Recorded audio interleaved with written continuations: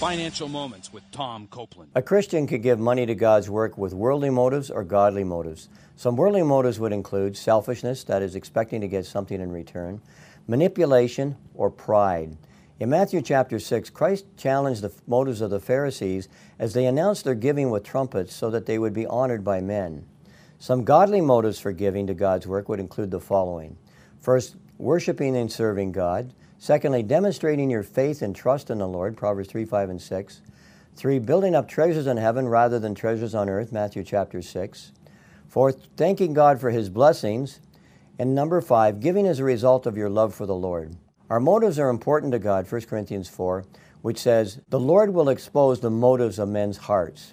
In summary, as you give to God's work, ensure that your motives are godly and God will bless you abundantly. To learn more, check out CopelandFinancialMinistries.org. Again, CopelandFinancialMinistries.org.